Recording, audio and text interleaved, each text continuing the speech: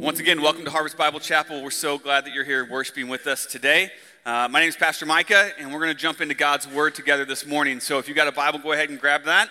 If you don't have a Bible or one of those, we'd love for you to do that as well. We're going to be in Ephesians chapter 5 today.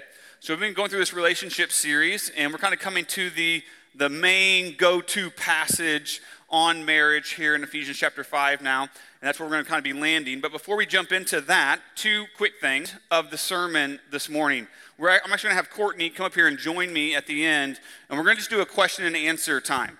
And so for like the last 10 or 15 minutes, we're just going to field questions from you guys on anything that you have about marriage. Maybe something from this sermon today. Maybe from a past sermon in this series.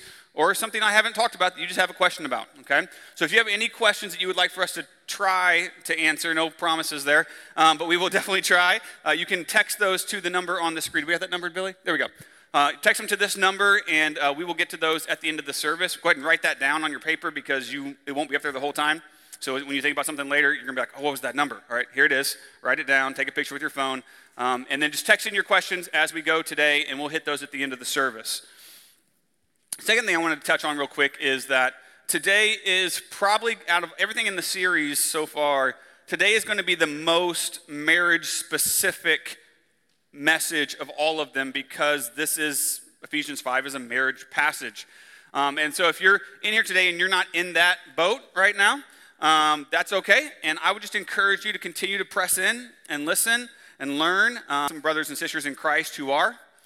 You have some friends, you have some family, you have some people in your life, you have some people in your small group who are, and maybe something you're going to learn today, God's going to use you to share with them later, and it can still be profitable for you as you're helping disciple others as well. So let's just all kind of press in today and see what the Lord has for us. So with that in mind, when I was thinking about marriage, marriage is one of the oldest establishments in the history of the world, right? Like it was from the very beginning, God designed it. And yet, precisely what marriage is and how it works and what it's all about is still kind of a mystery to most people. I think if you stopped 10 different people on the street and asked them, hey, what's marriage all about? You would probably get 10 completely different answers, right? And so I just kind of was doing some reading this week, and I came across some quotes, some summations of this is what marriage is. So how about you listen to these? First one said this: I love being married. It's so great to find that one special person that you want to annoy for the rest of your life. That was from Rita Rudner. She's a comedian. And I think some people, they think about marriage like that marriage is just to find somebody to kind of do life with and entertain one another and kind of be there as a companion. And it's definitely some of that, but I think it's more than that. Another philosopher of our day, the great Homer Simpson, said, no, please don't eat me. I have a wife and kids. Eat them. I think a lot of people have that view of marriage as well, that it's all about me, right? It's all about making me happy and protecting me and watching them from over me, making me comfortable, and it's about me. Groucho Marx said this about marriage. He said, marriage is a wonderful institution, but who wants to live in an institution? I think that's a growing sentiment in our culture today about marriage. That it's this confining social construct that I get stuck in, and it's like serving a jail sentence, and who wants to do that? A lot of people think about marriage that way.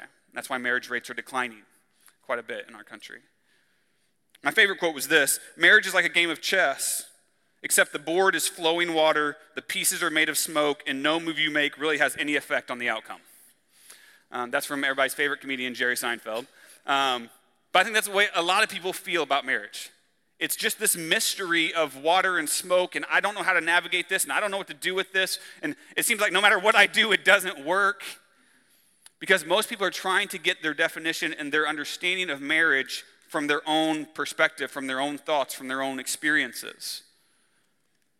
But thankfully, the one who created marriage also created a book that tells us how it works. And how it works best, and what we can do to follow his design for marriage. So with that in mind, what you're going to see today is that biblical marriage is two becoming one to fulfill their roles and glorify God. Biblical marriage, if I could define it very simply, is this: two becoming one to fulfill their roles and glorify God. So let me show you that here in Ephesians chapter 5, verse 22. We'll start there. He says, "Wives, submit to your own husbands as to the Lord, for the husband is the head of the wife, even as Christ is the head of the church, his body, and is himself its Savior. Now, as the church submits to Christ, so also wives should submit in everything to their husbands." Then he goes on to talk to husbands. "Husbands, love your wives as Christ loved the church and gave himself up for her, that he might sanctify her, having cleansed her by the washing of water with the word, so that he might present the church to himself in splendor, without spot or wrinkle or any such thing, that she might be holy and without blemish. In the same way, husbands should love their wives as their own bodies. He who loves his wife loves himself. For no one ever hated his own flesh, but nourishes it and cherishes it, just as Christ does. Therefore, a man shall leave his father and mother and hold fast to his wife, and the two shall become one flesh. This mystery is profound, and I am saying that it refers to Christ and the church. However, let each one of you love his wife as himself, and let the wife see that she respects her husband." Now, there's a whole lot in that passage to unpack. We're going to get to some of it today. But here's the first thing I want you to see from this passage about marriage, is that marriage is first and foremost about oneness. It's about oneness. It's about two becoming one. When he says there that the man and the woman will leave their mother and father and become one flesh, that's in verse 31, that they'll become one flesh. That's God's perfect plan for marriage, is oneness. One flesh literally means two beings becoming one entity. Right? One in everything, in every part of your life. One physically, obviously, as you consummate the marriage. One emotionally, as you start to grow together and lean on one another and feel and empathy and sympathy and walk in life together. One relationally, as you choose what relationships you're going to be a part of and which ones you're not, and navigating social interactions. One financially, as you're making decisions and as you're looking ahead and as you're walking together in that. And most importantly, one spiritually, as you come together to worship the same God, the same Savior at the same church, walking together. Oneness. I think maybe in our culture, maybe the easiest way to think about this is a team. That oneness means that we are one team working together. And sometimes I think that what we see in marriages is not so much a team. Being one team does not mean working side by side. Right? Think about like a factory. Like an assembly line on a factory. I'm sitting here doing my job, and you're over here doing your job, and we're working side by side, but we're not really working together, right? Like I'm doing my thing, and you're doing your thing, and it all kind of flows to the same place, but we're not working together as a team. Simply functioning side by side in marriage is not oneness. It's also, a team is not working apart from one another. If you think about like a company that has this big giant corporation, they got one department over here working on this thing and one department over here working on this thing, and they're both working under the same company, but they're working completely apart from one another on two different agendas. That's not oneness. That's not what God has for us. Right? It's also obviously not working against one another. Like two coworkers competing for the top spot and trying to one-up each other to get in that top position. That's not oneness. That's not a team. God calls us to be one with our spouse, to be one team. We have some friends that have this little, it's always either it's Team Turkey versus Team Baby Jesus. Okay, we got pictures for this. Show them the t-shirts. They have t-shirts made in the whole thing. Right? And so the whole debate is this: should Thanksgiving be its own thing? Should it get its own time to shine? Or is it just like in the way and let's just get to Christmas, right? Like should we wait going, and they have two different teams that they play for in their family. But that's kind of a silly little debate. But what happens when there's two teams on a more serious issue, right? What happens when there's team saver versus team spender in the marriage? That doesn't play out real well, does it? What if there's team career versus team family? And you're butting heads on that. What if there's team Democrat versus team Republican? Now we're like, ooh, can you say that in church, Mike? I don't think you can even say that, right? Like, No, here's the real serious one. What if it's team toilet paper over versus team toilet paper under, right? Who's having that issue in their house, right? Like the whole thing crumbles at that point. What if it's team Christian versus team non-Christian? Some of these things are serious. Some of them aren't. But some of these are true impediments to oneness. It's impossible for us to be one if we're playing for two. God wants us to be one team. God's perfect plan for marriage is oneness. So let me just ask you, how many teams are there in your house? Are you guys playing for two different teams on some of these issues? God wants oneness.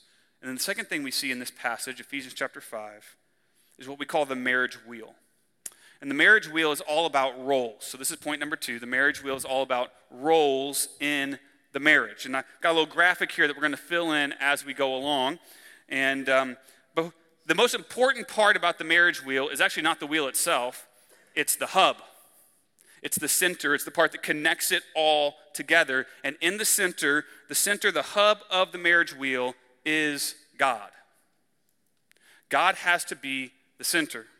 Right? If you were at our marriage retreat last year, by the way, this is going to be a little bit of a review for you, but hopefully it'll still be helpful. So God's at the center, and we get this from verse 32 there. Look at your Bibles. It says, this mystery, what mystery? The mystery about marriage and how it works, that this mystery refers to Christ and the church. It's all about him. It's from him. It's under him. It's for him. It's about him. Marriage is meant to be a picture of the gospel. That we were broken, we were sinners, we were rebellious, we were headed for wrath and hell, and Christ could not stand for that, and so he came down to save his bride, to rescue us, to love us, to sacrifice himself for us, and to lead us out of sin and into everlasting life. And we as Christians, as the church, we follow our great Savior. It's a picture of the gospel. And if you have not yet repented of your sin and chose to follow Jesus, you can do that today. But that's what he's talking about here. He says it's a picture of the gospel. And then he goes on in verse 33 and gets really specific. And he says, husbands, love your wives. You see, God designed women to need love. That's why he designed us. He designed women to need love. And the way they feel love is through feeling security. That's the next security. That women have this need to feel secure, and they feel most secure when they feel loved. But not just women, men too. He tells the women in verse 33 to respect her husband. Because God designed men to need respect, or what we're going to use for this word is significance. Up above at the top of the wheel, underneath husbands, right? Significance. God designed us as men to need to feel significant in our lives, and we feel most significant when we feel respected by the people closest to us. But here's the tricky thing. Although he designed us for love and security and respect and significance, he did not design it for us to get that first and foremost through our spouses. The first place that we should be looking to feel secure and to feel significant is in our identity in Christ. That's why God is at the center. Right? We need to get it from him first and foremost. Ladies, ultimately, your security lies in the gracious, loving, sovereign Savior of the universe. Men, your significance is found ultimately in your imputed righteousness that you received from your Savior. We don't find these things in ourselves. We don't find them in our circumstances. We don't find them first and foremost in our spouses. We find them in Jesus. That's why he's the center. And once we do that, then and only then will we really be able to fulfill our roles in marriage as God's called us to do. So let's look at those roles here this morning. They're here in Ephesians chapter 5. So wives, you have 3 roles that we see here. The first one, the top of the list on the left-hand side of your diagram is follow. Follow, ladies. Look at verse 22. It says, wives, submit to your own husbands. Now, let's just pause there. I know that word submit is not a super cool word in our culture anymore. It's pretty countercultural, actually. A lot of people don't like that word because in our minds, submission means I'm being forced to do something, right? It means that someone in a power is abusing their power and forcing me into submission. It means that I'm being humiliated by someone who is above me. That's what we think about when we think about submission. That's why we don't like it.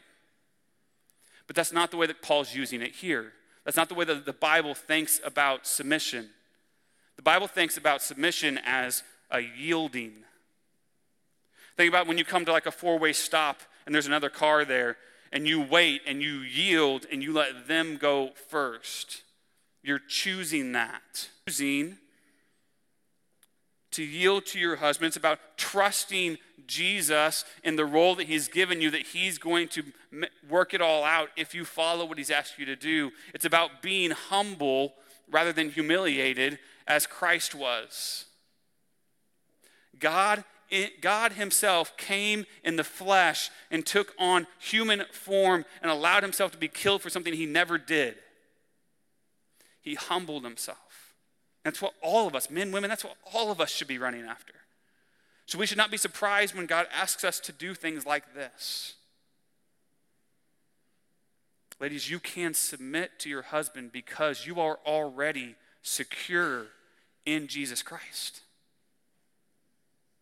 I think another thing that trips us up on this is we start to think about submission, that it means that I'm lesser than.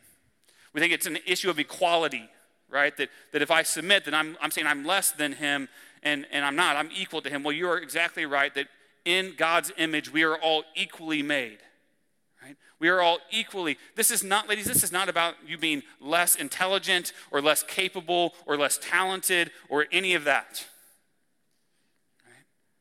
This is about a heart that loves Jesus enough to do what he's called you to do. And as you do this, as you submit to your husband, you're actually coming underneath the protection of God himself. Because you're submitting yourself in obedience to the Lord, and he is then bringing his hand of protection around you and through your husband. If you struggle with this idea of submission and equality, the Trinity for a second. In the Trinity, we have 3 beings, God the Father, God the Son, God the Holy Spirit. Right? All equally God, all equally powerful, all equally God. No one even questions that. And yet, we see that they have 3 very different and distinct roles, and in those roles, they submit to one another. God the Son comes to earth, and what does he say? I'm only here to do the will of the Father. Jesus the Son submitting himself to the Father, and then as Jesus ascends back into heaven, he says, I'll send you the Holy Spirit, and the Holy Spirit comes and says what Christ tells him to say.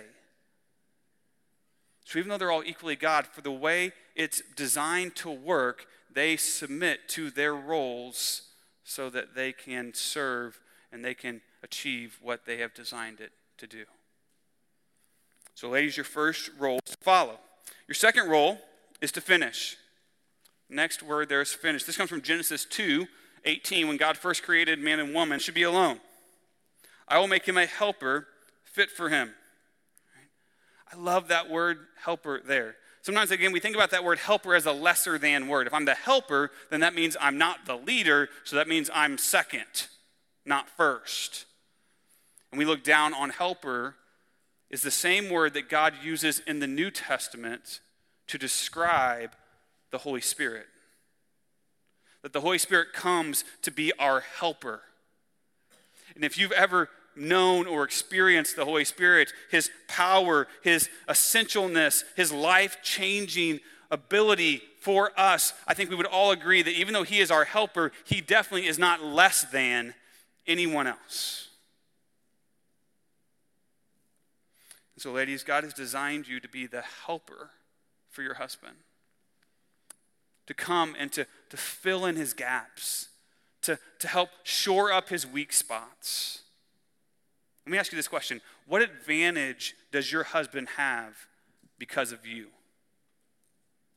What are you bringing to the relationship that is helping him lead better?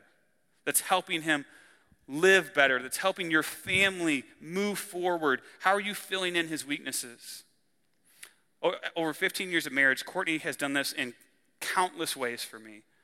But what's interesting to me is before we even ever got married, I was in worship ministry, and I sang, I played a little bit of guitar, not much, and I started leading worship, and she came alongside, and she was way, way more talented, way more educated, way more able at music than I was, still is today. And she came alongside, and even though I was the one inside me and teaching me and helping me and growing me and filling in those gaps, and she never resented it, she never complained about it, she just came in and helped. And together we were able to do way more for the Lord than either one of us could have done alone. This is what it looks like to help. So ladies, you're supposed to follow, you're supposed to finish. And then lastly, your last role is to fan. The last one is fan. This comes from verse 33 that we read earlier when it says, wives, respect your husbands. Ladies, I just want you to understand something today. That if you're married, if you're a wife, when it comes to respect, you set the tone for how all other people will respect your husband. They see you as being the closest person to him, the one who knows him the best, the one who's around him the most, and they figure out how respectable of a man he is and how much they should respect him in turn.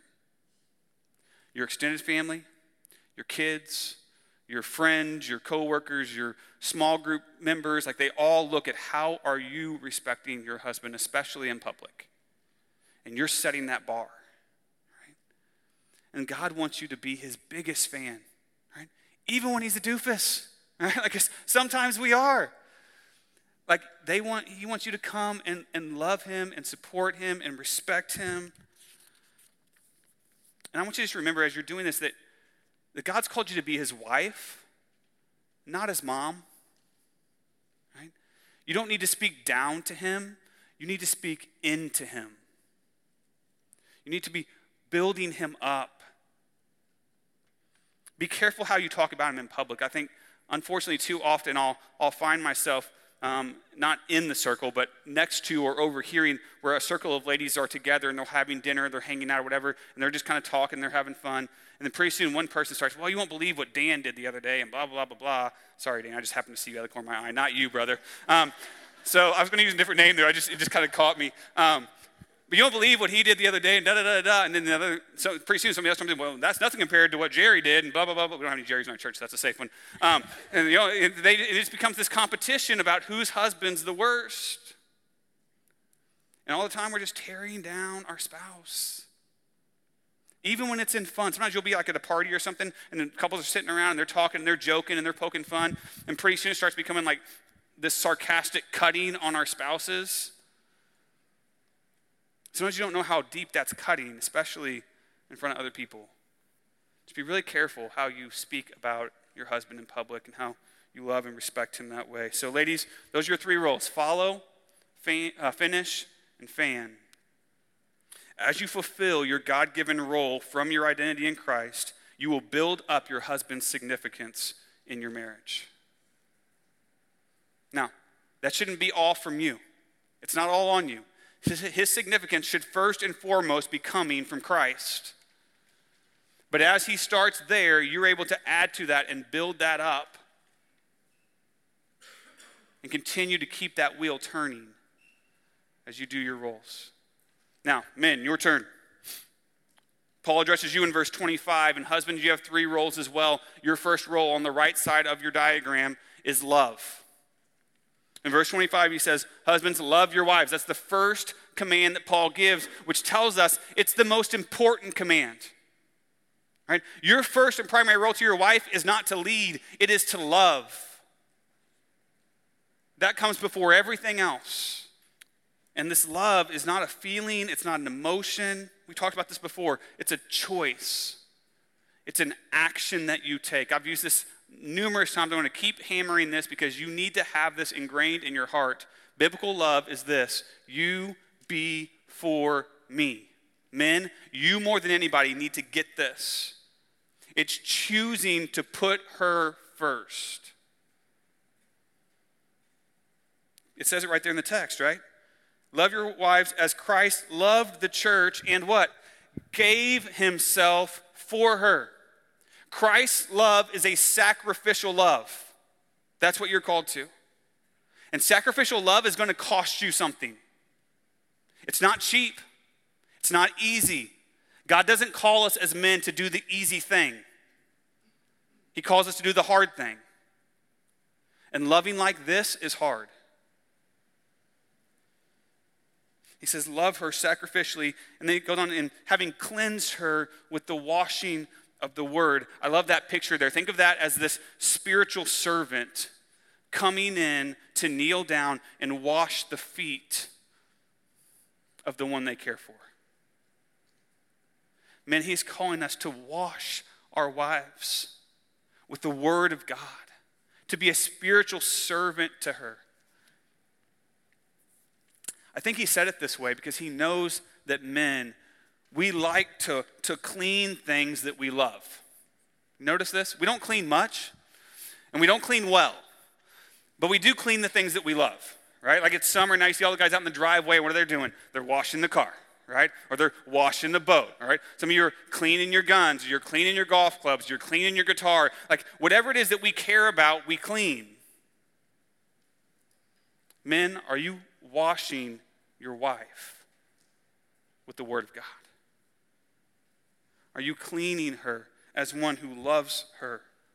Are you speaking it to her? Are you exhorting her? Are you encouraging her with it? And before you can do any of that, guess what? You have to know it. You have to be in it. You have to be studying it for yourself. He says, love her, care for her as they do their own bodies. You see that there further down? You know what? We have no problem caring for ourselves, do we? Like just straw poll this morning. How many of you missed a meal this week? Yeah, that's what I thought. Okay. How many of you went out of the house this week without shoes or clothes on? How many of you didn't stop the vehicle before you slammed into the one in front of you? No, we do all those things because it's naturally easy for us to care for ourselves. That takes top priority most of the time, is that. Men, first, you're supposed to love. Second role for men is to lead. Look at verse 23.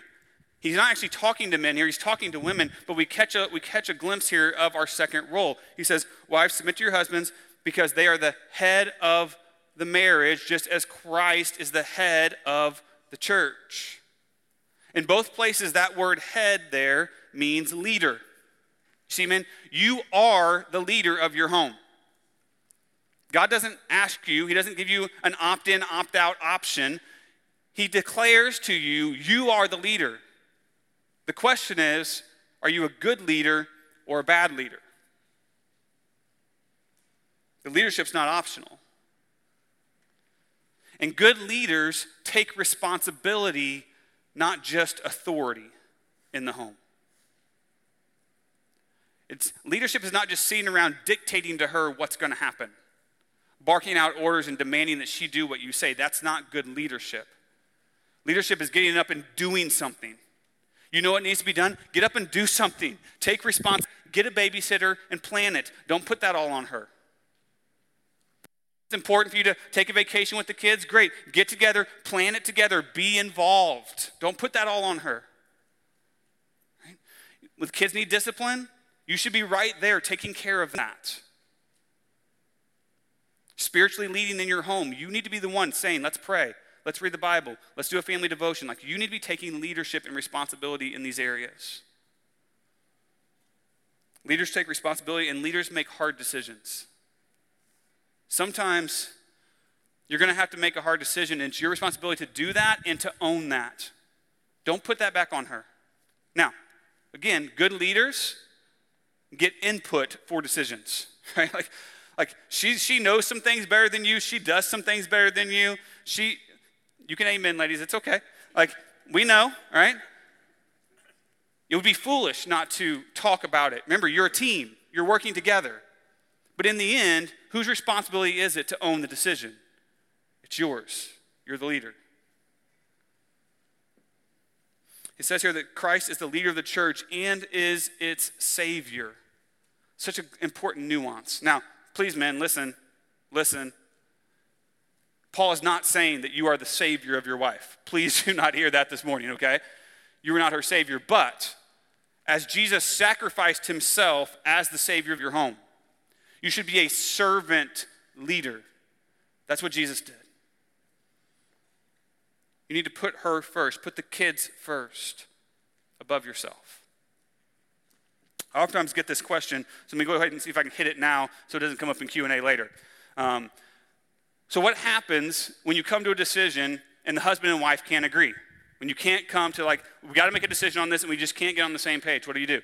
Well, ultimately, God gives that responsibility to the man, that he has to make the final call. That he has to pull what I call the trump card and say, baby, I love you, but this is what we're going to do. Now, men, please hear me here. If you are doing that often in your marriage, you're losing. Right? If you're constantly having to trump decisions without getting her on the team, then you are not being a good leader. In 15 years of marriage, maybe once or twice in our entire marriage have I had to say, I love you, but we're going to do this. Most of the time, you're working as a team, you're talking about it, you're praying about it together, you're coming to a conclusion where you're both on the same page, moving in the same direction. That's oneness. That's what God wants. And men, just a little tip. Because there will come a day when you might have to pull the trump card to make it easier to swallow, let her win everything else that you can. Right? Like, when it comes to, she can pick the curtains, and she can pick the restaurant, and she can pick the movie. You don't need to be all of that. Save your capital for the big, important things that matter to the leadership of your family. Love her enough to be sacrificial and give her everything else. The last role for men is learn. Learn. 1 Peter 3:7 is the verse for this one. You can look at the screen. It says, likewise, husbands, live with your wives in an understanding way, showing honor to the woman as the weaker vessel, since they are heirs with you of the grace of life, so that your prayers may not be hindered. Peter tells us here to live with her in an understanding way. That's the key term. You need to work to understand her. You need to learn your wife. You need to get a PhD in your wife. Nobody should know her better than you do. Right? Nobody should know her likes, her dislikes, her moods, her work, her whatever it is. You should know her better than anybody. But it takes work. It takes listening. It takes opening yourself up. And part of this is not diminishing her view of the world. Sometimes as men, we tend to trample on our wives' view of the world because it's different than ours. Guess what? It should be. She's a woman. You're a man. You're going to see things differently. You see through different lenses, and that's not a bad thing. Remember, God's given her to you to finish you, to fill in those holes. And when you're busy trampling on her instead of learning her, you're not helping anybody. Learn her. Never stop learning her. And again, to do that, you have to listen. Any of you who know Courtney and I well at all, I'm sure will be shocked to find out that our communication styles a little bit different. We don't quite do that the same. She loves stories. She loves detail. She loves details. And I'm just kind of more of like a bottom line. Just give it to me straight. Just get to it. Land the plane. And so I'll just confess, there's oftentimes where I struggle to listen well. But I once was sharing this with an older pastor, and he said this to me. He said, you listen not because you care about the story.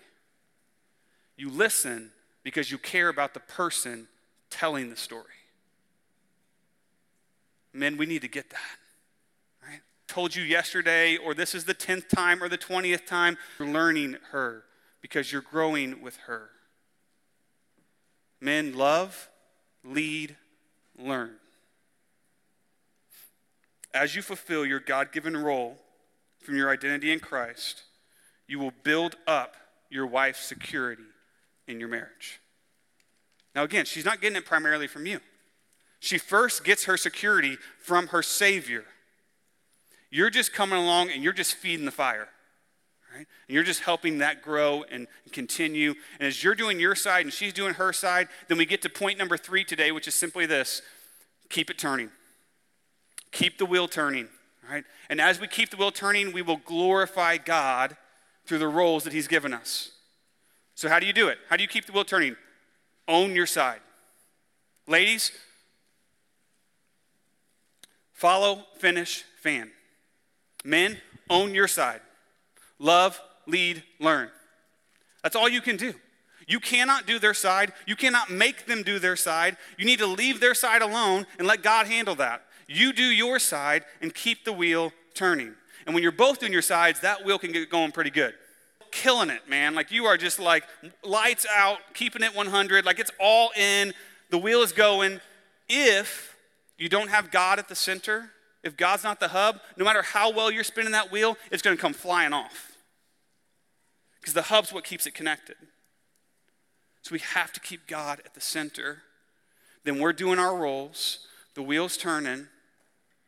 And as you do that, the grace of God and the favor of God will flood your marriage. It won't be perfect.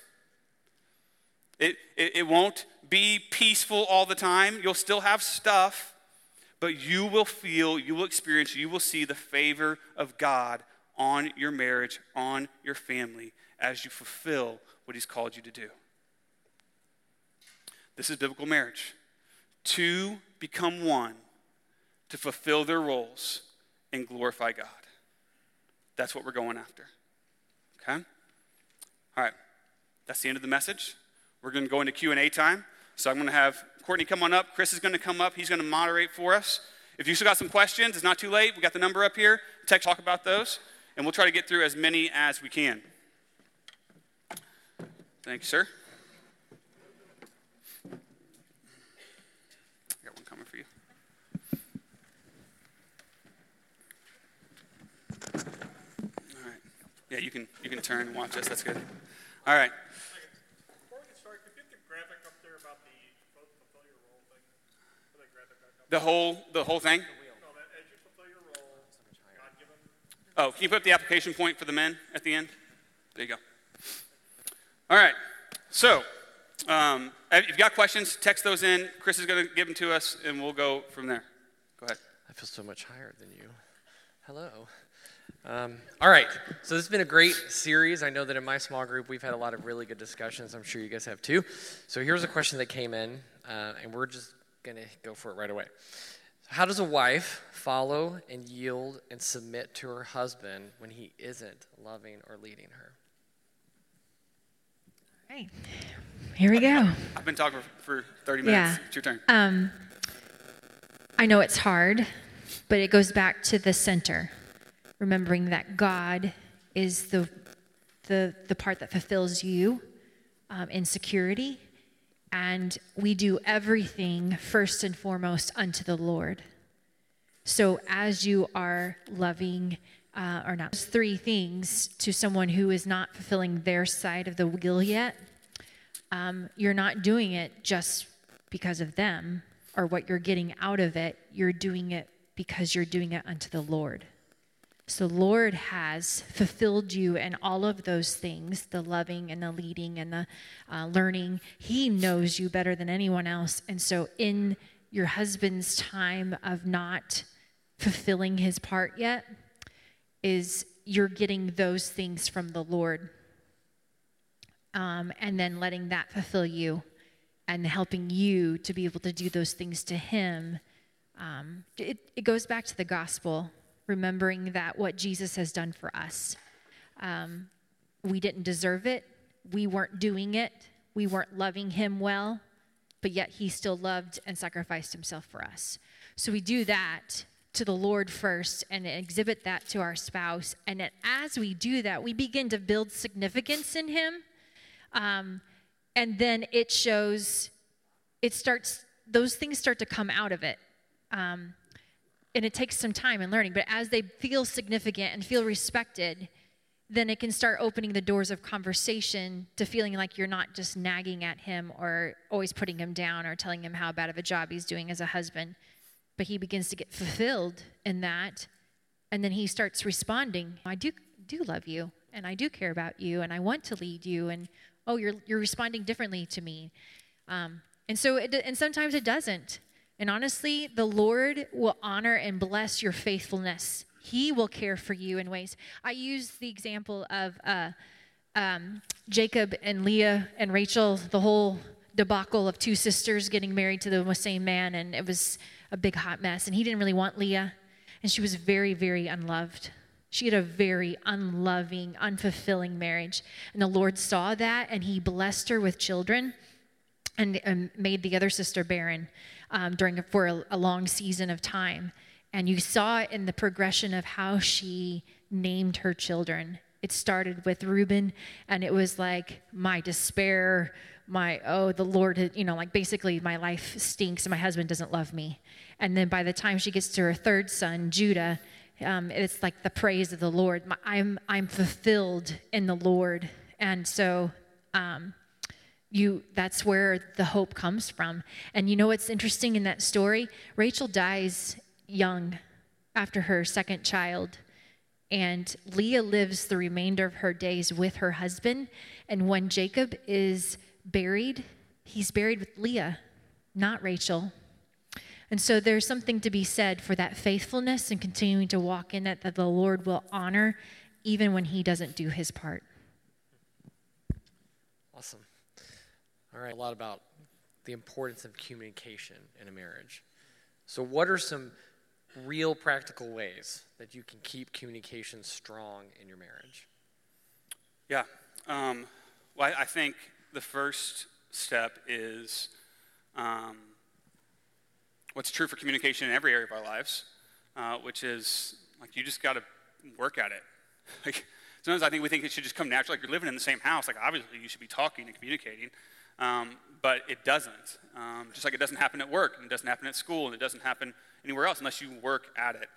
So I think one is just being cognizant of, like, this is something that we need to stay on top of. It's something that's easily kind of slides off the table for that. Another thing that I think would be, that I heard actually from another pastor a while back, that he kind of gave, he said there's kind of 4 checkpoints that we use for our marriage to make sure our communication is staying tight.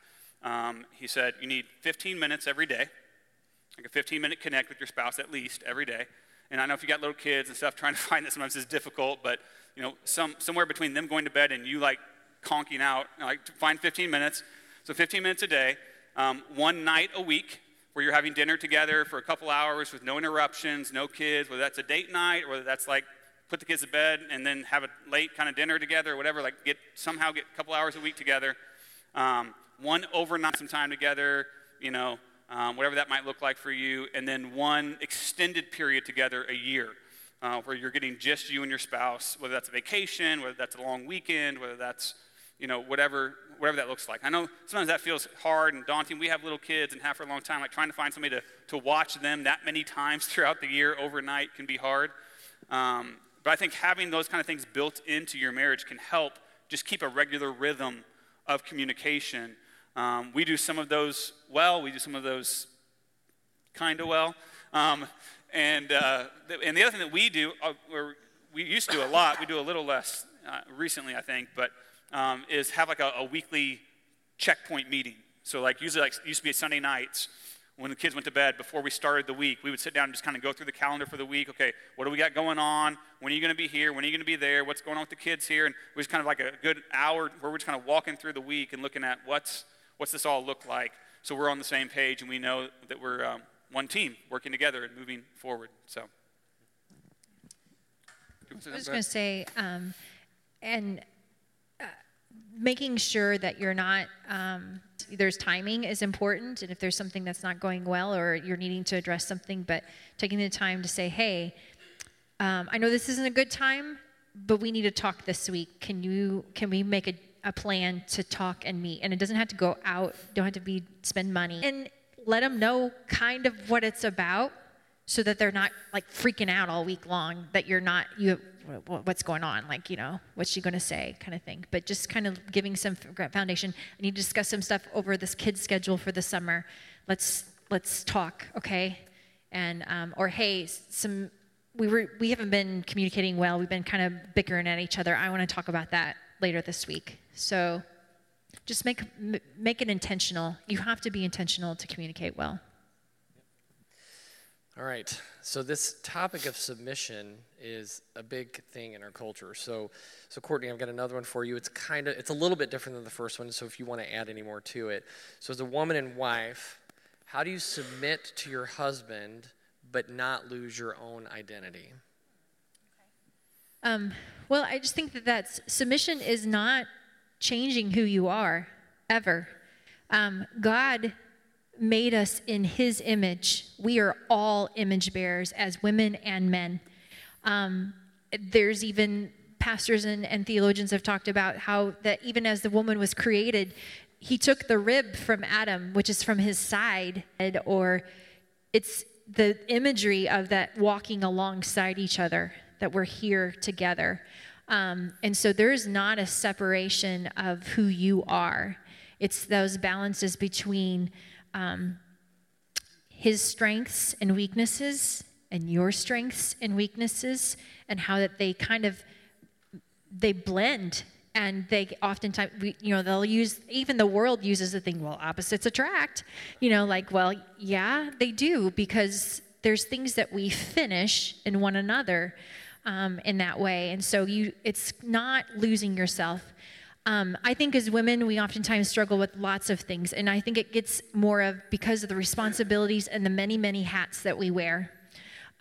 We wear the hat of wife. We wear the hat of mother. We wear the hat of, Uber driver and chef and meal planner and, financier kind of thing person. You have all these hats that you wear, and so many people need something from you all the time that I think that's really where the battle is. It's less with the spouse thing. It's just on top of everything else of feeling like you lose yourself. Well, I once had dreams. I once had this goal, but now I have all these other people who need me, and I don't have those goals anymore, or I've lost them. You haven't. God has purposed you and given you much to do there. Aspirations, but the Lord is doing a work in you and in your life and in the people that he's given to you and to entrust. So it's easy to feel that way, but submission is not losing yourself. It's becoming who God has asked you to do. And we used it a lot in our marriage of, there's things that he'll say or whatever, and I may not always be 100% on board, but hey, I trust you. Actually, I know the biggest one. The biggest one was when he came to me talking about planting a church, and I was like, nope, not interested. That was not part of the plan. I'm okay with ministry, not doing the church plant thing, because we'd heard a lot of horror stories of situations where, husbands were working full-time jobs and then doing a full-time church plant thing, and you're just drowning in motherhood and having to do it and never seeing him and the kids never being a part of that. I was not on board for that. And then through a series of events, the Lord worked on my heart and changed things. And I remember coming to him and telling him, I'm scared, but I trust you because I know that you love us and you will never do anything to hurt us. And so I'm not super excited about it, but I submit to what you're telling me to do, and I'll go wherever you go. And it was scary, but it was hard, but it was good. I think that's a good caveat that you said, even for men too. And I think this is something that we're seeing more and more in our culture, why some people are struggling with marriage is this whole idea of identity, right? Like, I don't want to lose myself in someone else. And I hear that from men too, just like from women. And I think that the problem with that is there's a sinful bent in that mentality for all of us, that my individualism and my goals and my plan should trump everything else. When the reality is, if God's called you to marry that person, then that's his primary plan for your life. He's way more concerned about what you're doing with your spouse and your kids than what you're doing in your career or your finances or your hobbies or anything else. And so if you're coming to a place where you're like, I can't sacrifice anything that I want in this relationship because I feel like I'm losing myself, well, then you've misplaced your priorities in what's most important for your life. And that's not just women, that's men too. I hear it from men all the time. Usually with men, it's different stuff. It's like career or hobbies, and I shouldn't have to give up this. I love doing this on the weekends. Dude, when you said I do, you gave up all of that. Like, you have no more rights, all right? Like, you're now submitted to this together. And whatever this looks like is what it looks like. You need to work that out and not be so much me in that. So, that's good stuff. All right, here's a meaningful one for other churches. So you talked a lot about, today we talked about roles, we talked about forgiveness and forbearance. How does that all apply if your spouse isn't a believer or doesn't follow those ideas? How does that apply? How does that work? Right, yeah, that's a good question, because I know that we do have several that are in that position, men and women. And actually the verse I was looking for earlier when you were talking about the first question, I didn't quite find the verse, but it basically says this, that if you're married to an unbeliever, that you should continue to stay married and love them and stay with them, because your godly character in front of them might actually be what brings them to the Lord, which is our most important thing, right? Like, it would be great to have a marriage where both people are following Christ and we're equally loving and we're equally following, we're fulfilling the roles. Man, that is what we're going for. But if that's not available right now, what's the most important thing? The most important thing is that I'm getting to show the person I love the most what it looks like to follow Christ, hoping that they'll do the same. And so I think that's really the encouragement to it is think about it not so much as I'm doing my side, they're not doing their side, this isn't fair, although it's not. And there are times where it will definitely feel that way. Think of it more as God has put me in a position to be his instrument of grace in the life of my spouse. And to let that is, and as many trials as that brings, as much pressure, and as uncomfortable as it is sometimes, he's given that to you. And if you're faithful to do it, even if you do it poorly at times, if you stay with it and you follow Jesus and you're faithful in that, God will honor that. He will. I don't know how, I don't know where, I don't know when. I can't promise you. There's not a verse I can give you that promises you that your spouse will come to know Jesus. But I do promise to you that when you get to heaven, you will hear, well done, good and faithful servant, if you've done that. The verse is 1 Corinthians 7:14. For the unbelieving husband is made holy because of his wife, and the unbelieving wife is made holy because of her husband. Otherwise, your children would be unclean. It goes on for other things there. But I would say there's one practical thing I would say within those situations is, remember, your authority is you're first submitting to Christ, and then it's the husband. And even if an unbelieving man is not under the authority of Christ, the important part is remembering that you're submitting to God the Father first, that he's the one. He's the one you're submitting to. And as you're doing these things, like he said, it's presenting the gospel to them. But there's going to be times when you feel led to do something. Like, we've counseled in situations where someone wants to tithe and their husband's not a believer. How do you do that? Well, we say, have a conversation. Share your heart. Say, I know you don't feel this. You don't believe this. Go ahead. Pray a lot. Yeah, then talk. Then go have a conversation. Yeah. Timing, prayer, discernment, wisdom. Ask for wisdom. God says he gives it abundantly. And you go to him gently and say, hey, I feel really strongly about giving to my church, and I know that that's not your thing. but would you consider allowing me to give something? And what would you feel comfortable doing that with? And getting that. And if he still says, nope, not interested, submitting to him and saying, okay, that's fine, shows him a level of significance and respect. You're doing those things underneath, following him and allowing him to lead in that moment will win his heart even more. Right. And so letting those things go. Now there's things that are definite. If he's asking you to be truly sinful, no, you've got to follow in obedience to Christ. He's asking you to go steal some money from your work, absolutely not. Right. But if it's things that we can submit to and the Lord is gracious towards us, absolutely.